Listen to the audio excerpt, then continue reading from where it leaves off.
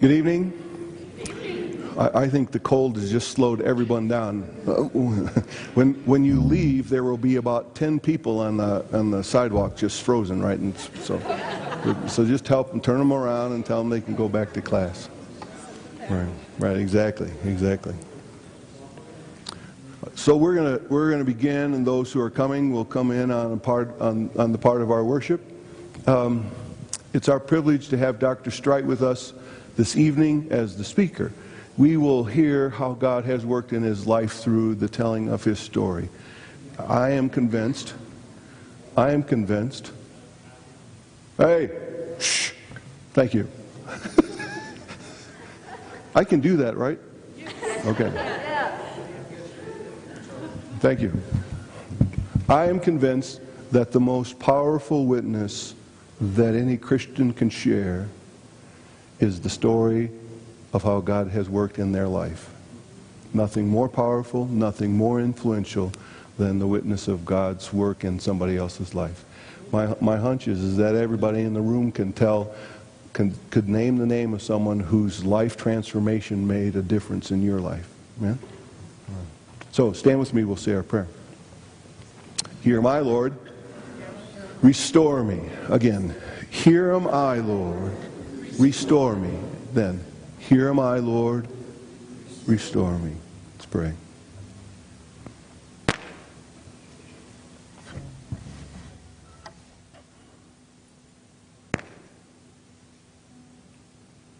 Amen. For centuries, people have used that word to declare your praise. Hallelujah. Praise to God. Praise the Lord. Accept our praise. Accept our hearts, accept our lives. In exchange for all that you've done for us, we give you praise. In Jesus' name, amen. You may be seated.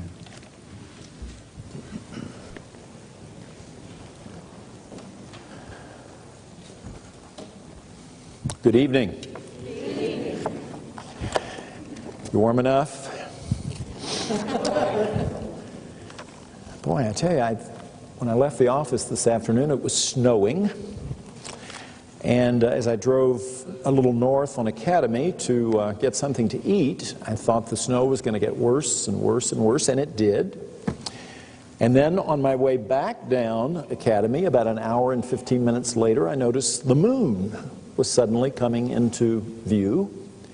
And then by the time I got to the Barnes & Noble, the roads were clear, and the stars are glistening. Is that Colorado, or is that unusual, or is that just Colorado? Well, thank you for clarifying that. This is Wednesday night, right?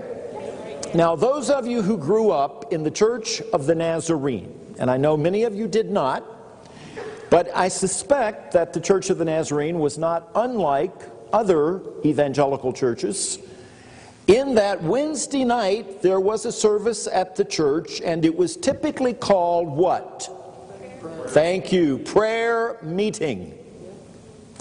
And a part of the prayer meeting was prayer, but that certainly wasn't all that went on at prayer meeting. What else went on usually at prayer meeting? Well, they were often another part of the church, the kids, the caravanners. Who said it?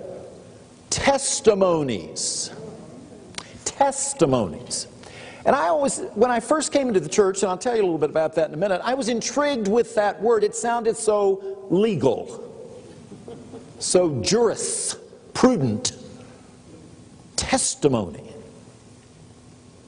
Well, tonight I'm going to give you a little of my story, a little of my testimony, probably not unlike yours. And you know what? I think the idea, the concept of a testimony is still a solid and valued one. Because you know what it was? It was called accountability. Because you just stood right up in front of God and these witnesses, and all these witnesses were listening, to give your testimony or your account of your relationship with the Lord. Now, I used to testify a lot. I have to admit, I came out of my mother's womb a joiner. I just signed up. And so if you were supposed to testify at church, I would testify. But you see, I wasn't reared in the church, so I had to learn that.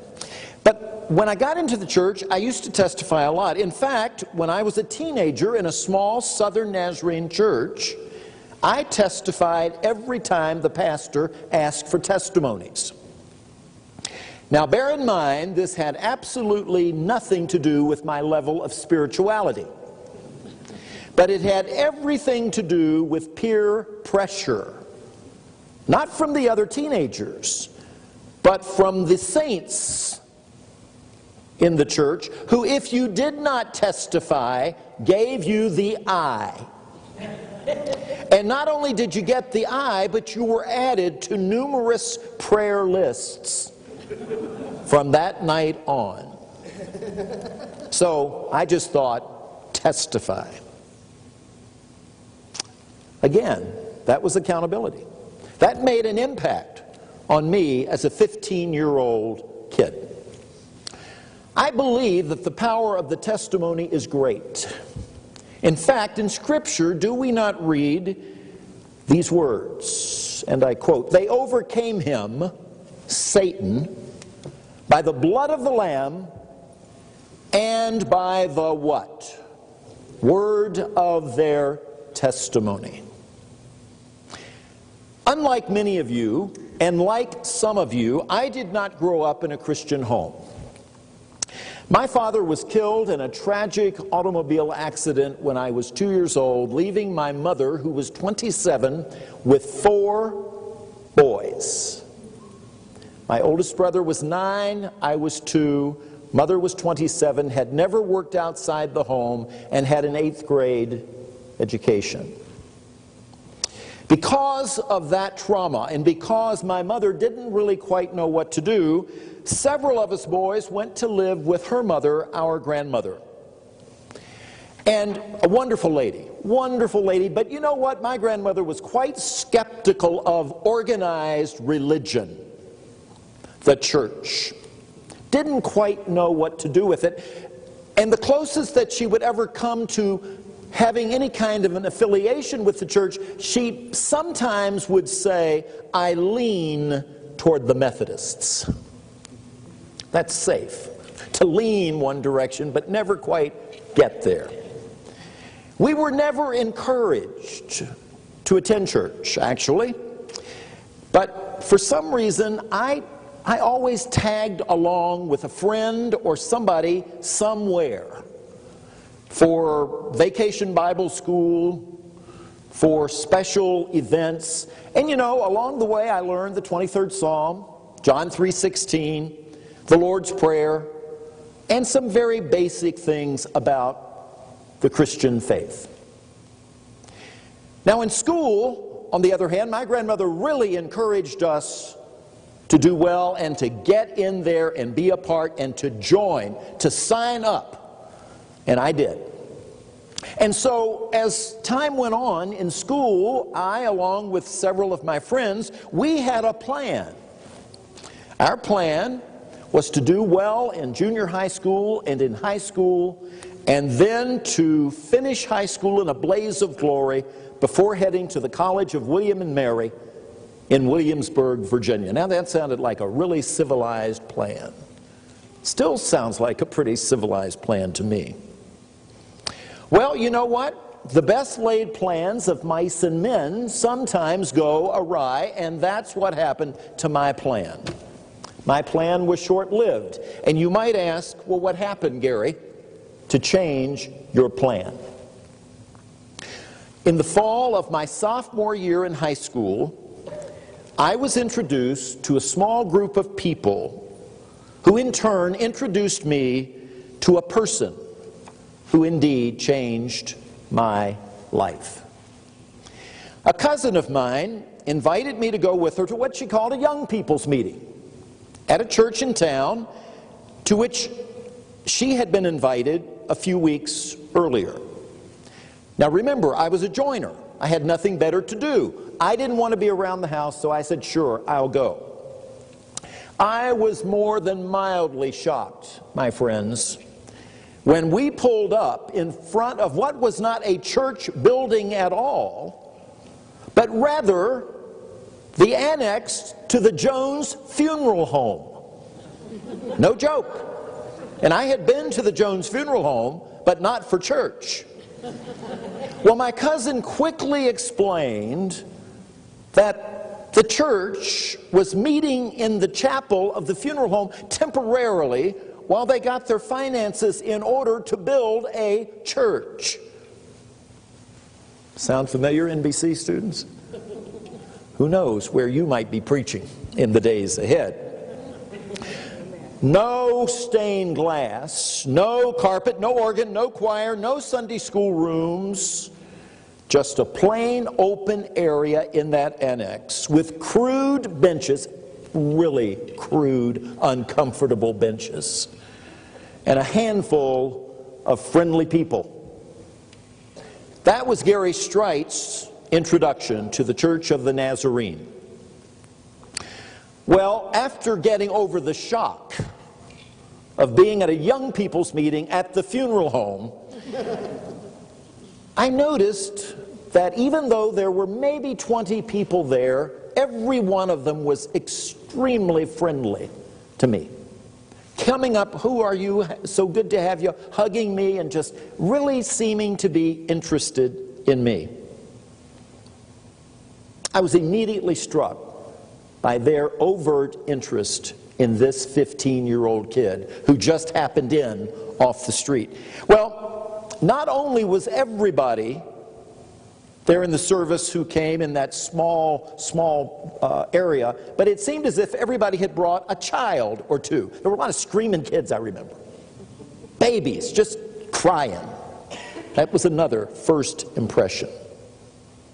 Well, a fine young pastor and his wife had come a year or two earlier to serve this church. Having just graduated from Nazarene Theological Seminary several years earlier with a promise to the district superintendent that they would come and plant a church in Winchester, Virginia, and would stay until they got a church building built. Be careful what you promise.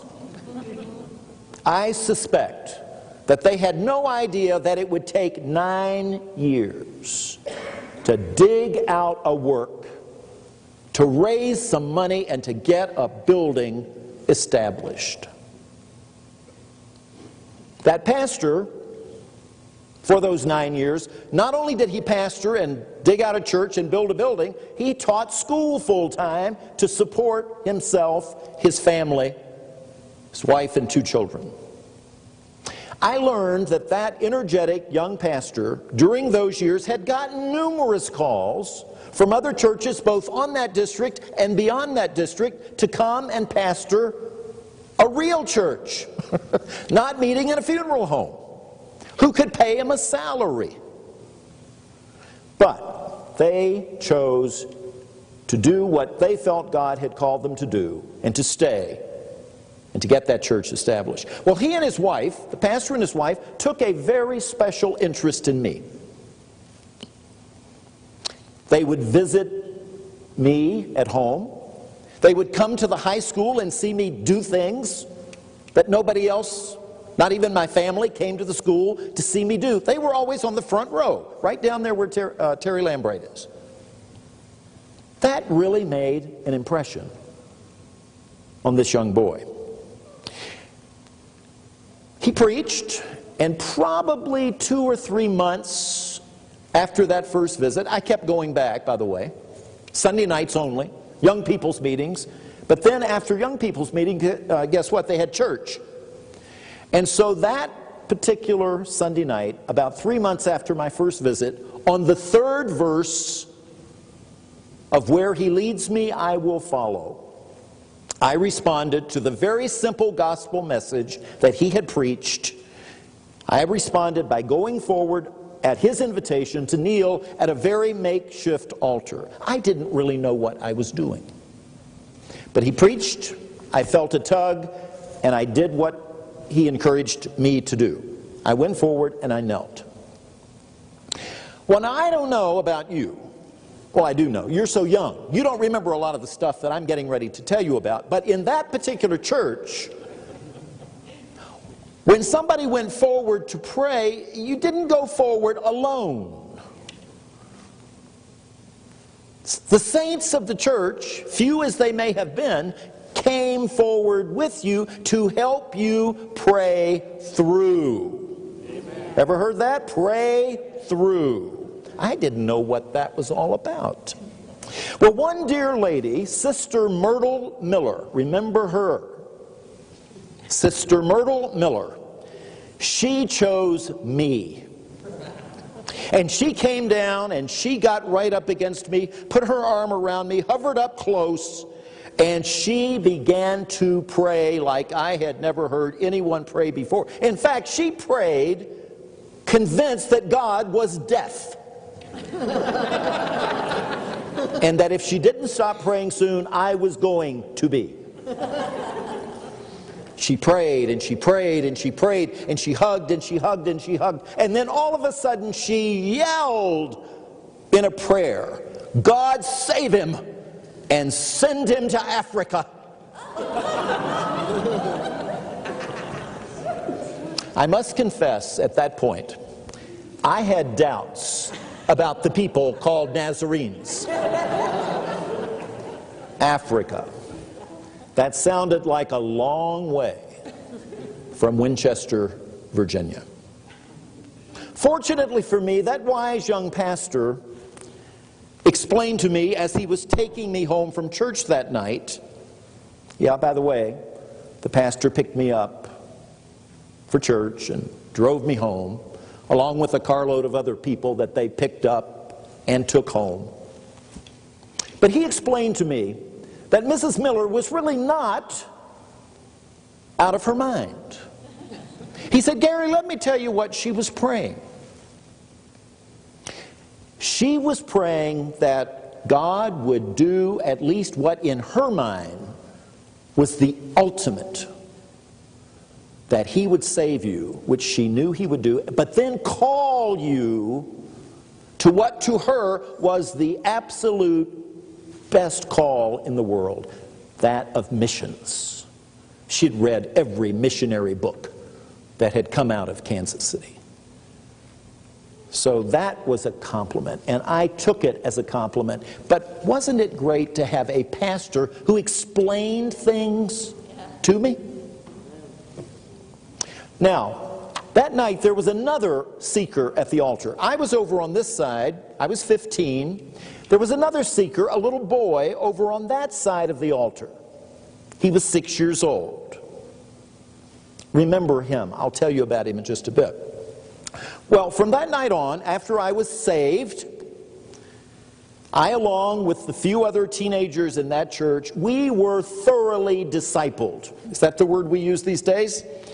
By that pastor and his wife. They were on our trail. We could not get away from them, in the best sense of it. They took us to everything that was going on our district. They took us to revivals up the street, up the corner, on the zone rally. They took us everywhere they could to get us immersed in the work of the church and in the work of the kingdom, and to strengthen our ties with the church. Because most of us were stragglers. Most of us had just shown up for the youth meeting somewhere along the way. They talked about, get this, remember the plan, William and Mary?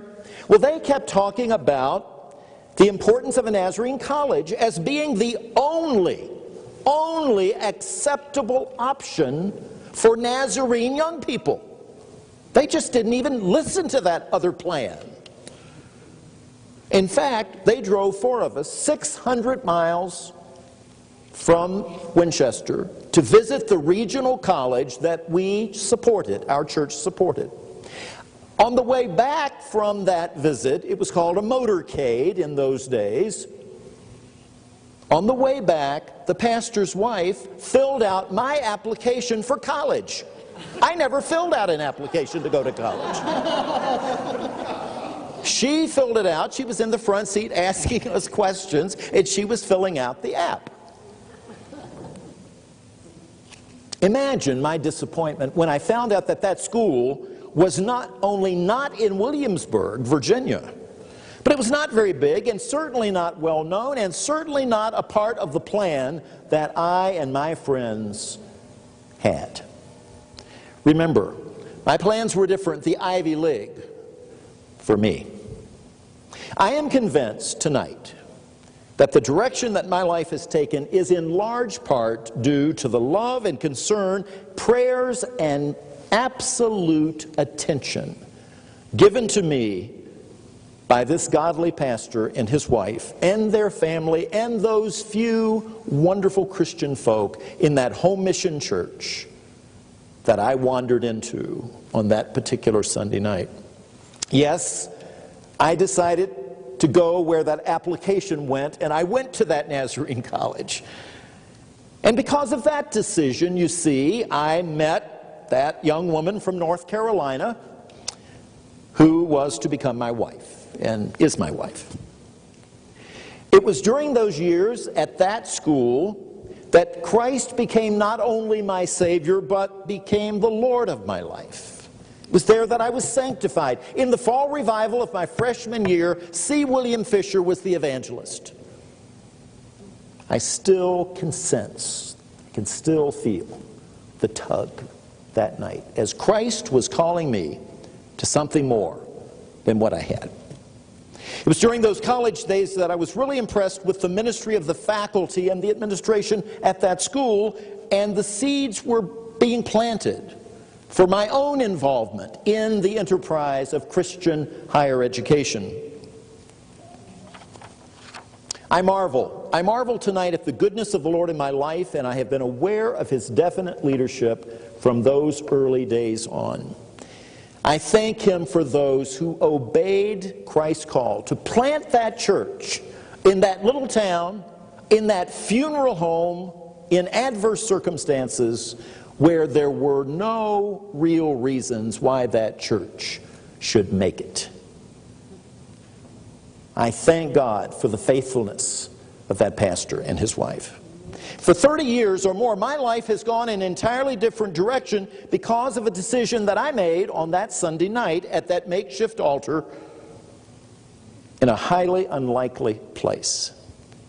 Robert Frost, the American author, captures some of this when he talks about the two roads, remember, diverging in a wood. I took the one less traveled by, and that has made all the difference. By the way, you remember I mentioned that there was another seeker at the altar that night? A 6-year-old boy. Well, he happened to be the preacher's younger son, Jimmy.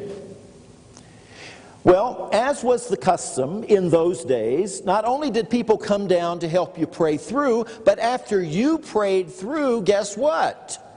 You stood up, you turned around, and you gave a testimony as to what the Lord had done for you. I mean, you couldn't get off the hook, folks. So, I didn't really have much to say. I hadn't grown up in that culture, and so I think I said what I'd heard a few other people say. The Lord has saved me, I love Him, I want to go all the way with Him, or something like that. Not very impressive, not eloquent. Well, Jimmy, he stood up, and he said, "The Lord has saved me and has called me to be a medical missionary." And I thought, Mrs. Miller, you were praying with the wrong kid. He was your missionary.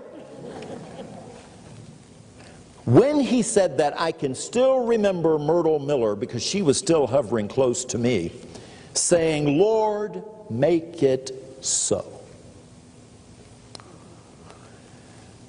Imagine the emotion that I felt just a few years back when one morning as I was getting ready for school, Marla said, "Gary, come quick, come quick." I ran out of the bathroom, into the bedroom, the TV. And there, on the screen, was Bryant Gumbel interviewing little Jimmy, now Dr. James Radcliffe, Director of Nazarene Missions in Papua New Guinea. Now, I knew that he was there, and that wasn't the first time that I had heard that. I knew I had followed Jim. But there, in front of millions of people throughout the nation, that young boy, little Jimmy, kneeling at that makeshift altar in the annex of the Jones Funeral Home, was a living testimony to the faithfulness of God. Amen. Folks, we never know where the Lord's going to show up on an October night in an unlikely place, and what work he just might get done because of faithful women and men who hear a call and follow the Lord's lead in obeying that call. I'm a debtor. I am a debtor. I'm a debtor to Christ who changed my life. I'm a debtor to the church for providing me the opportunity to minister to so many people over the years, and for this wonderful opportunity to be here at Nazarene Bible College. I'm a debtor to Nazarene Higher Education for providing me with the opportunity to prepare to do that. I'm a debtor to give as I have received. You see, Nazarene Bible College was the dream of some folk 45 years or so ago. I walked around the circle today, and I was thinking about some of those folk, those names that appear on these buildings. Those buildings aren't named just so you have a point of reference. Sanders, Trimble, Oliver, Strickland, Williamson, Leist, Powers.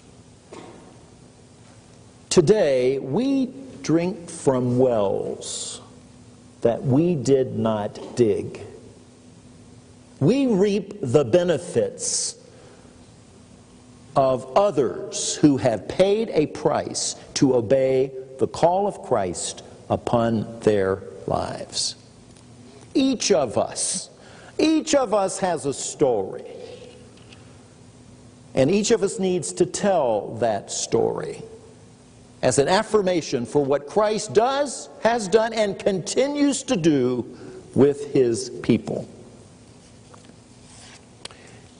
All the way my Savior leads me, what have I to ask beside? Can I doubt his tender mercy, who through life has been my guide? Heavenly peace, divinest comfort, here by faith in him to dwell. For I know whate'er befall me, Jesus doeth all things well.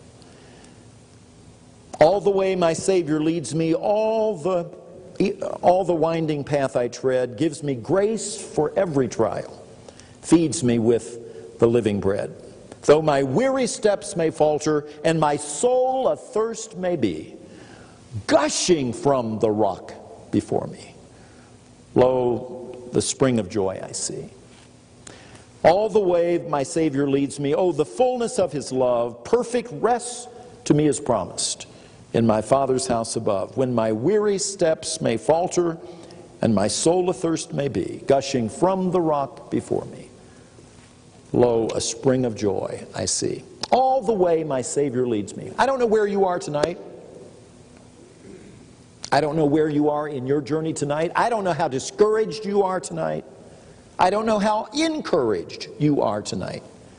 But I am here to say to you, God does lead us as we obey him. And God puts in our paths those significant women and men who make a difference in our lives. Take advantage right here on this campus.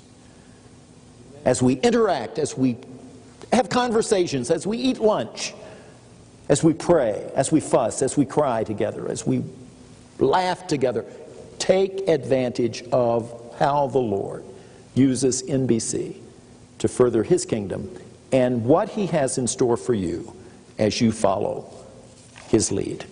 Can we sing that song, Dr. Light? I think it would be a great way for us to testify to God's faithfulness.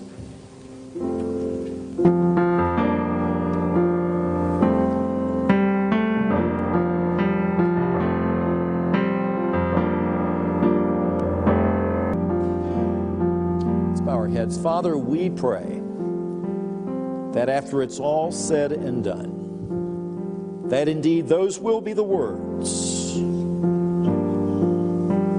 Jesus led us all the way. Doesn't have to be too complicated. It simply means that we say yes today, and then yes again tomorrow, and yes the day after. As you lead us, as you guide us, as you direct us, may the Spirit of God rest upon Nazarene Bible College, upon these our precious students, on these our precious faculty, on everything that goes on here. May we indeed have the feeling that you are leading us. And all of His people on this Wednesday night in prayer meeting said, Amen. Go in peace.